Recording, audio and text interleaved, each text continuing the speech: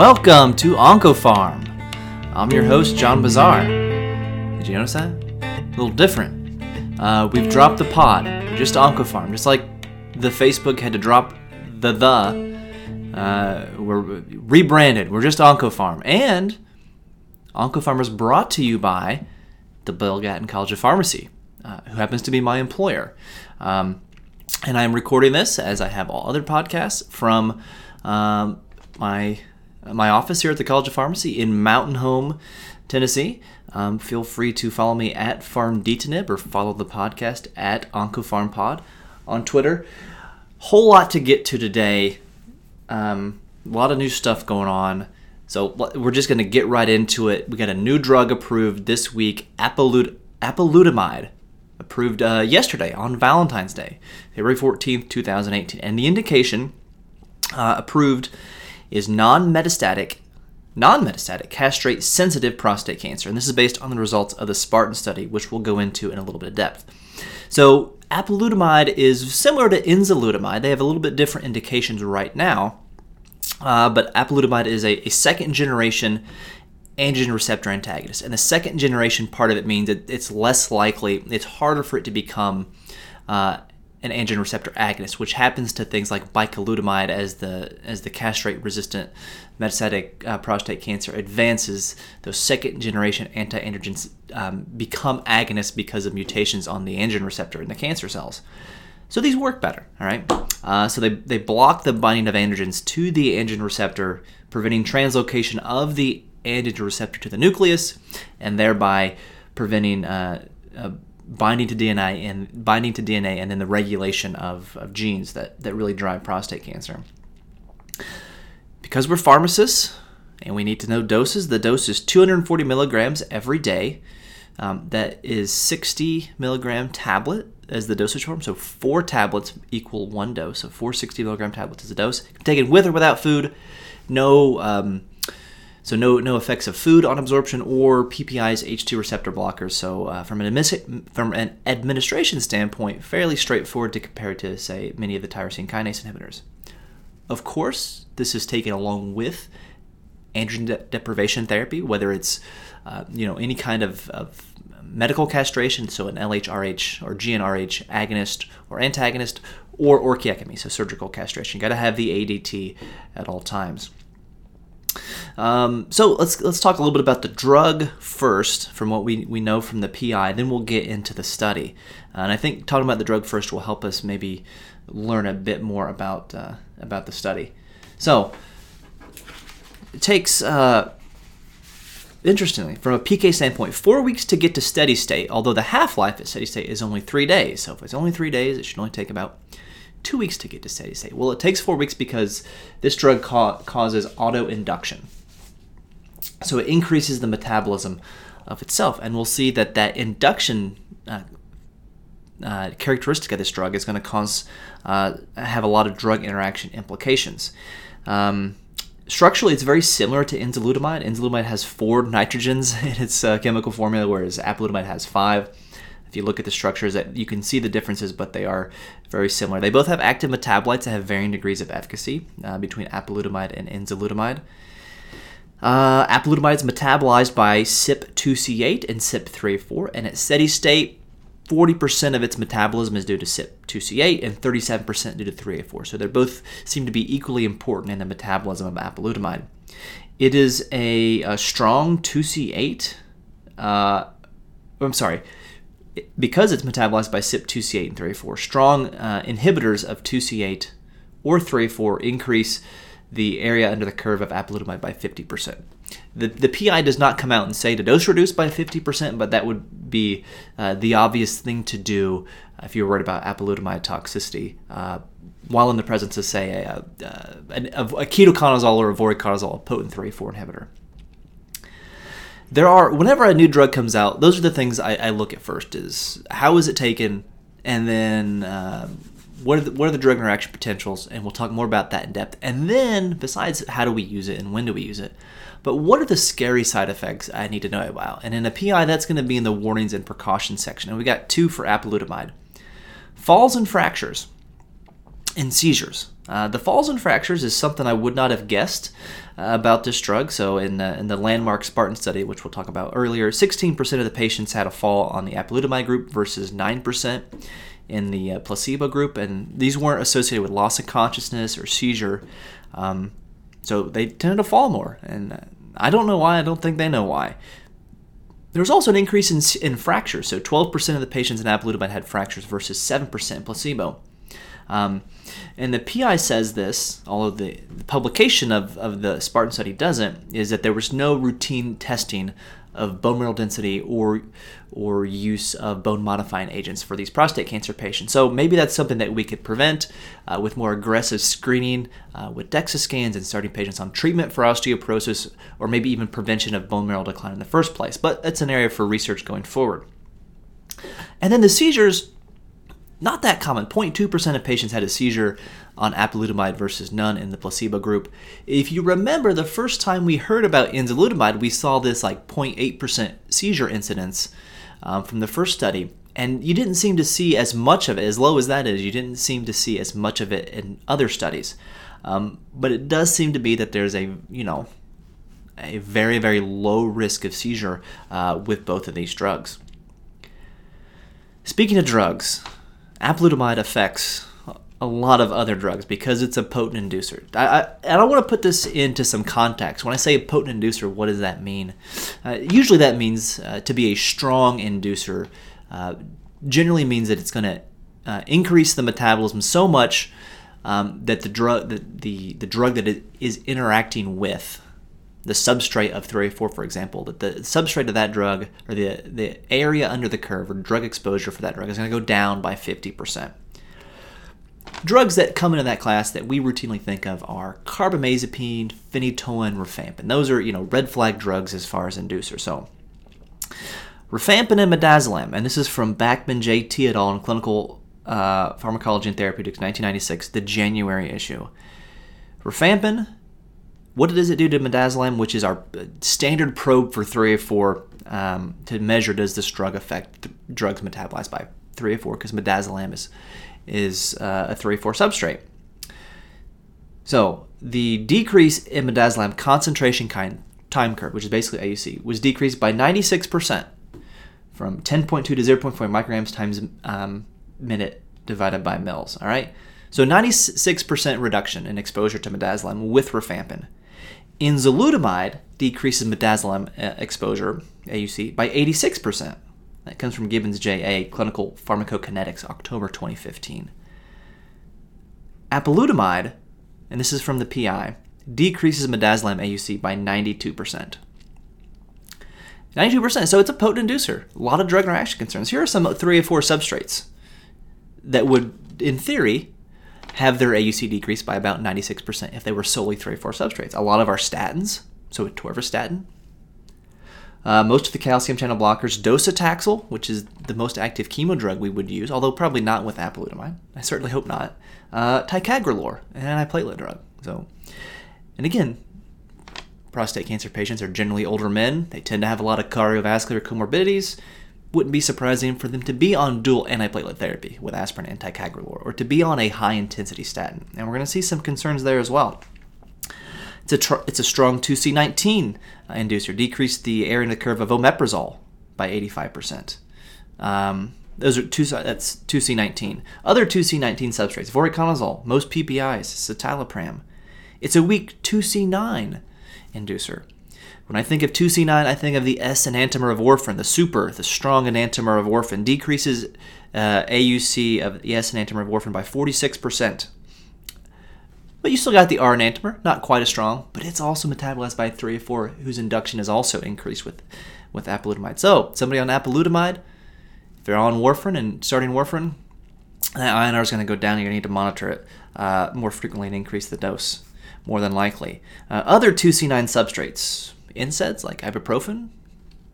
NSAID's pretty good for bone pain. Prostate cancer patients tend to have a lot of bone pain, so don't be surprised if they don't work it well as at normal doses in patients on apalutamide.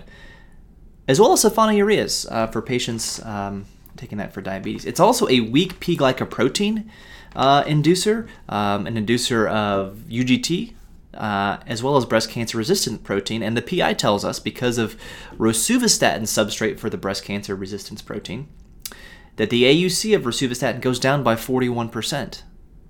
Rosuvastatin is also a minor substrate for 2C9 as well as 3A4. So again, you have an older man with prostate cancer who's on apalutamide, and they need a high-intensity statin. They need 40 or 80 of atorvastatin. That dose of atorvastatin is going to be, the AUC is going to be decreased, so you better do 80 milligrams of atorvastatin and hope you get the equivalent effect of a 40 milligram dose. And for rosuvastatin, that AUC is going to be decreased by 41%. So that's going to have concerns and potentially put these men at increased risk for cardiovascular events, which is something that I think is worth looking into in our data from the Spartan study. Okay, well, let's look at the Spartan study. This was about 1,200 patients randomized 2-to-1, which means that we have about 800 in the apalutamide group and 400 in the placebo group. Now, the placebo is not just placebo, right? Because they are also on androgen deprivation therapy, or they had surgical castration. So all patients continue to receive ADT, and that's an important point if you're not used to treating patients with prostate cancers. As you change their treatment, you still keep that backbone of the LHRH or GnRH analog, whether it's leuprolide or Degerelix. As far as how do these patients look, median age was 74 in both groups. The median time from diagnosis to enrollment in the study was 8 years for both of these folks.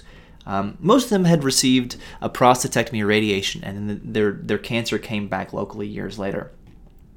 The median PSA doubling time was 4.5 months, and that was the key inclusion criteria, is that these men had to be high risk for metastasis of their prostate cancer based on a PSA doubling time of less than 10 months. So somebody has a prostatectomy, or say they have radiation of the prostate or whatever, and their PSA is 2. The time it takes for it to go from 2 to 4 would be the doubling time. If it takes 2 years, that would not be considered high risk based on this study. If it happened within 6 months, that's considered high risk based on this study. 10% of patients in each group received a bone agent, so denosumab or a bisphosphonate. 97% of both groups had received a prior GnRH analog, as they termed it. And almost 3/4, 73 and 72% respectively, had received a first-generation androgen receptor antagonist like bicalutamide. The primary endpoint, and by the way, this was recently published in the New England Journal of Medicine last week, January 8th. 2018 was the day it was published online. The primary endpoint is metastatic free survival. In the same issue this week, it published online last week, but in this week's issue of the New England Journal of Medicine, there is a review article on metastatic breast cancer. And I know apalutamide's indication is non-metastatic, but still, there's a nice commentary in that article about metastasis-free survival as an endpoint and how that can change over time as we get better instruments to detect metastases. The harder you look for them, the more likely you are to find them, and how that could change over time.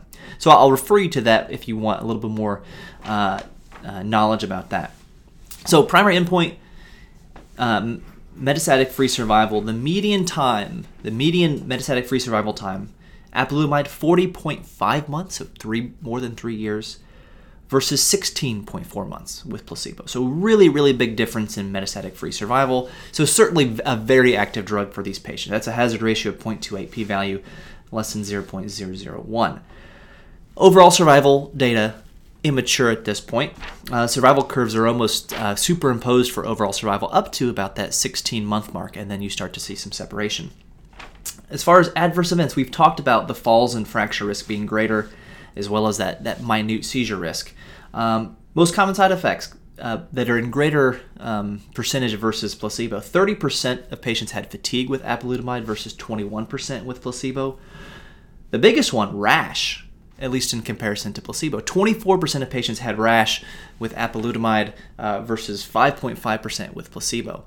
The publication in the New England Journal of Medicine, if you go to the supplementary appendix, it describes how the rash was treated which could have either been stopping treatment, which would happen in 2.4% of all patients, a dose reduction, happened in 2.7% of patients, or a dose interruption, so stopping the drug and restarting it, seems to have been the most common, happened in 6.8% of patients taking the drug. Hypothyroidism occurred in 8.1% of patients with apalutamide, only 2% with placebo. And again, the supplement to the Spartan study in NEJM describes that patients who were already taking levothyroxine, already on thyroid replacement, had to have their doses increased of levothyroxine.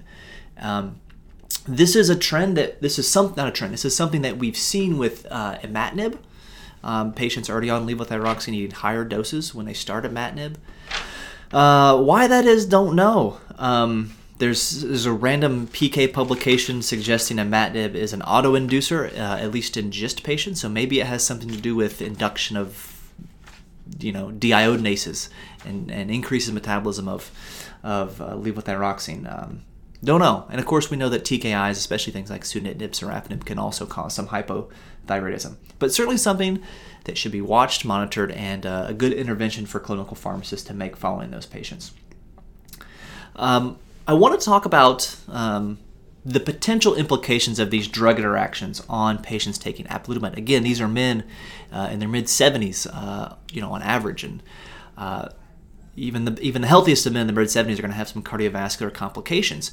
One concerning thing, despite the apparent overwhelming efficacy of apalutamide, is the causes of death. 10 patients died in the apalutamide group within a month of the last dose. That's 1.2% of all patients versus only one patient in placebo, which is 0.3%. And 7 of those 10 deaths were attributed to the drug, and they include acute MI, cardiorespiratory arrest, cerebral hemorrhage, myocardial infarction, which is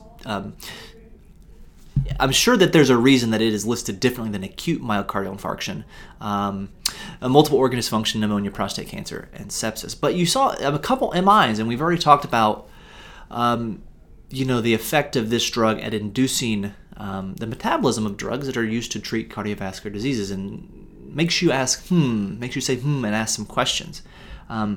The protocol is also available in the supplementary appendix, and at the time that this study was initiated, the protocol did not say that it was an inducer. It said it may be an inducer and drug interactions may exist. So I wasn't involved in the study, so I don't know if these patients were screened or if measures were taken to ensure that there weren't drug interactions with other cardiovascular drugs.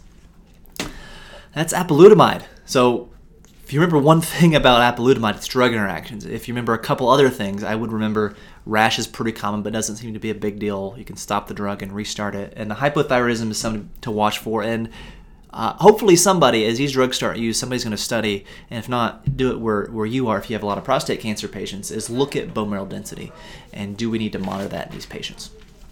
There's a lot of genitourinary updates this week. So the FDA updated the label for abiraterone acetate on February 7th.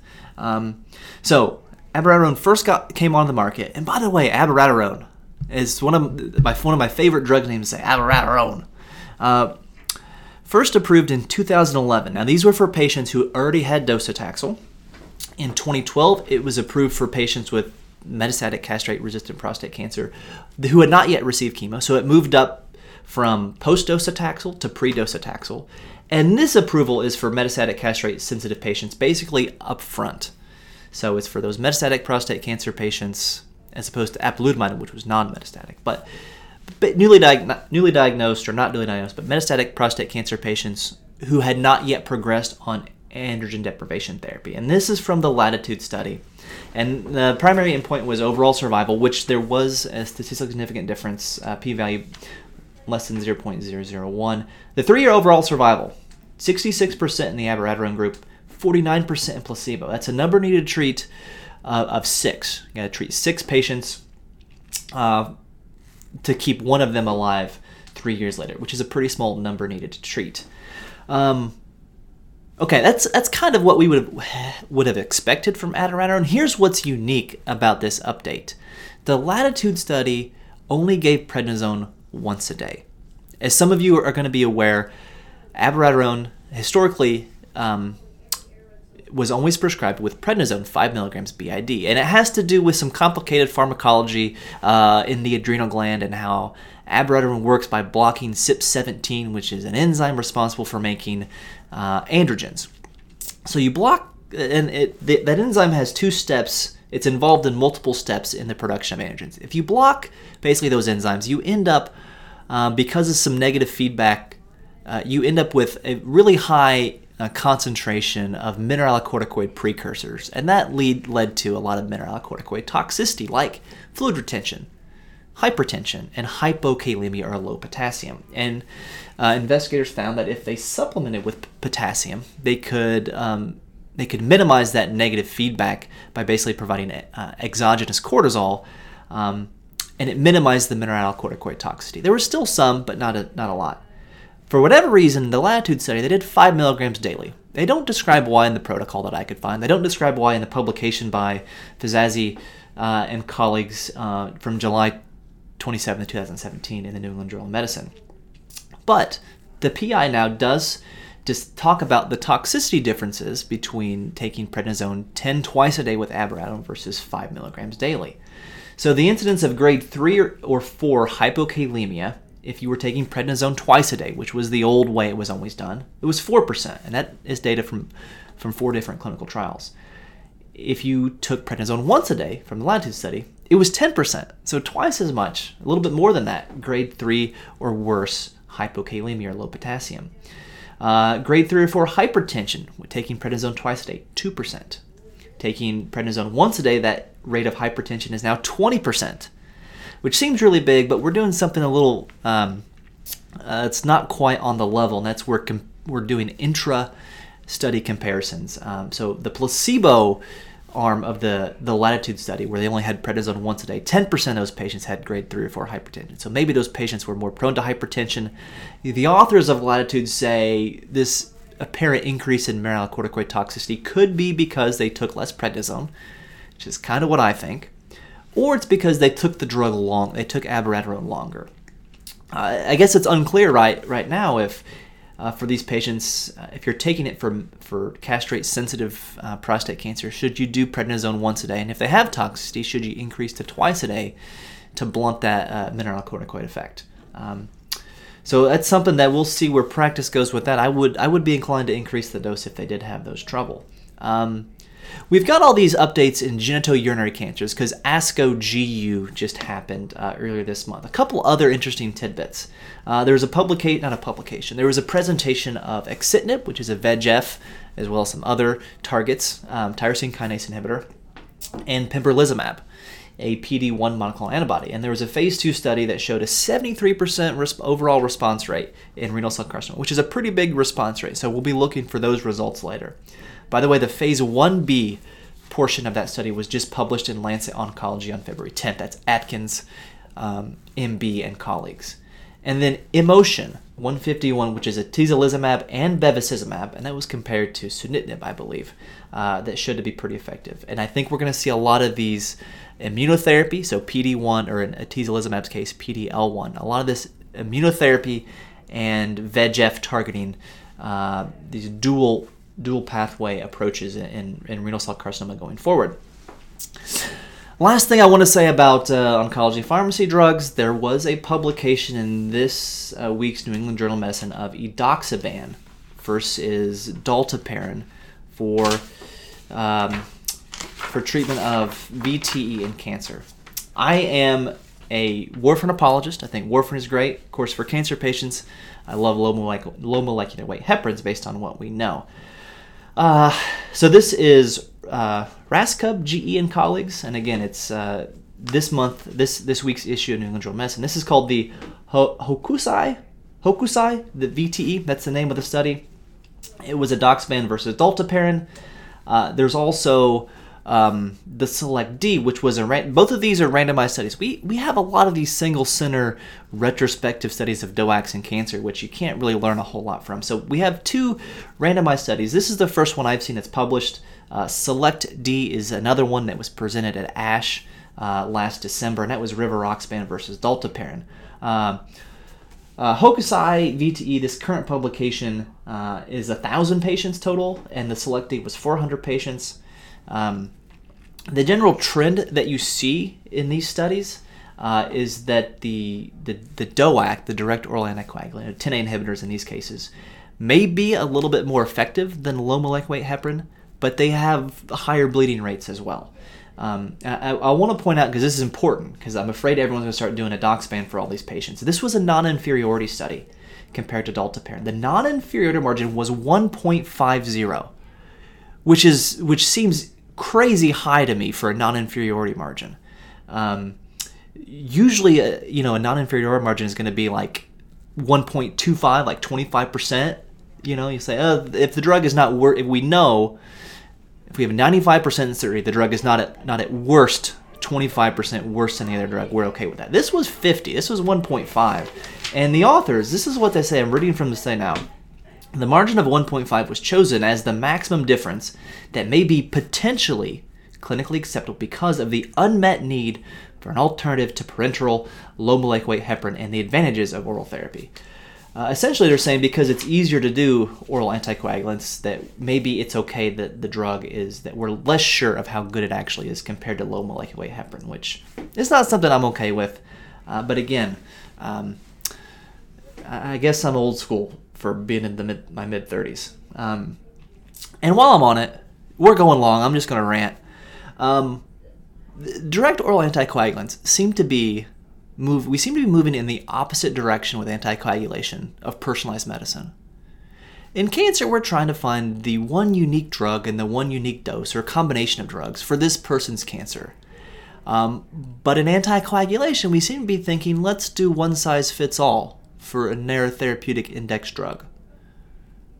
This just doesn't fit. Warfarin, everyone's dose is different. It changes all the time, and that's a burden, but it's very individualized. Enoxaparin is individualized to each patient's weight and their renal function, and it seems that just hard squaring using DOACs to treat cancer in these patients when we don't have readily reversible, agents readily reversible or agents available to readily reverse the effects of their anticoagulation when invariably things go wrong. And one thing noted in this doxban study was a higher rate of GI bleeds, especially in people with GI malignancies. And, a lot of those folks end up with blood clots. So, that's this week's episode of OncoPharm. Moving forward, if you're still with me, if you hung on for almost a half an hour here, moving forward, I'm going to try and do a couple mailbag episodes. So if you've got a question about something like we've always done it this way, I don't know why, or why do we do this thing with that drug? If you've got any question that you don't know the answer, you haven't been able to find it, or you just don't have the time to go look for it, DM me on Twitter, email me, BOSSAER, bizarre@etsu.edu, or just tweet it with the hashtag AskOncoPharm. And I'll put those together and answer them if you guys have questions that you're dying to know. So thanks for listening. I hope you guys enjoy the whole podcast. Hope you're listening to the whole thing, and I will see you later down the road. Take care.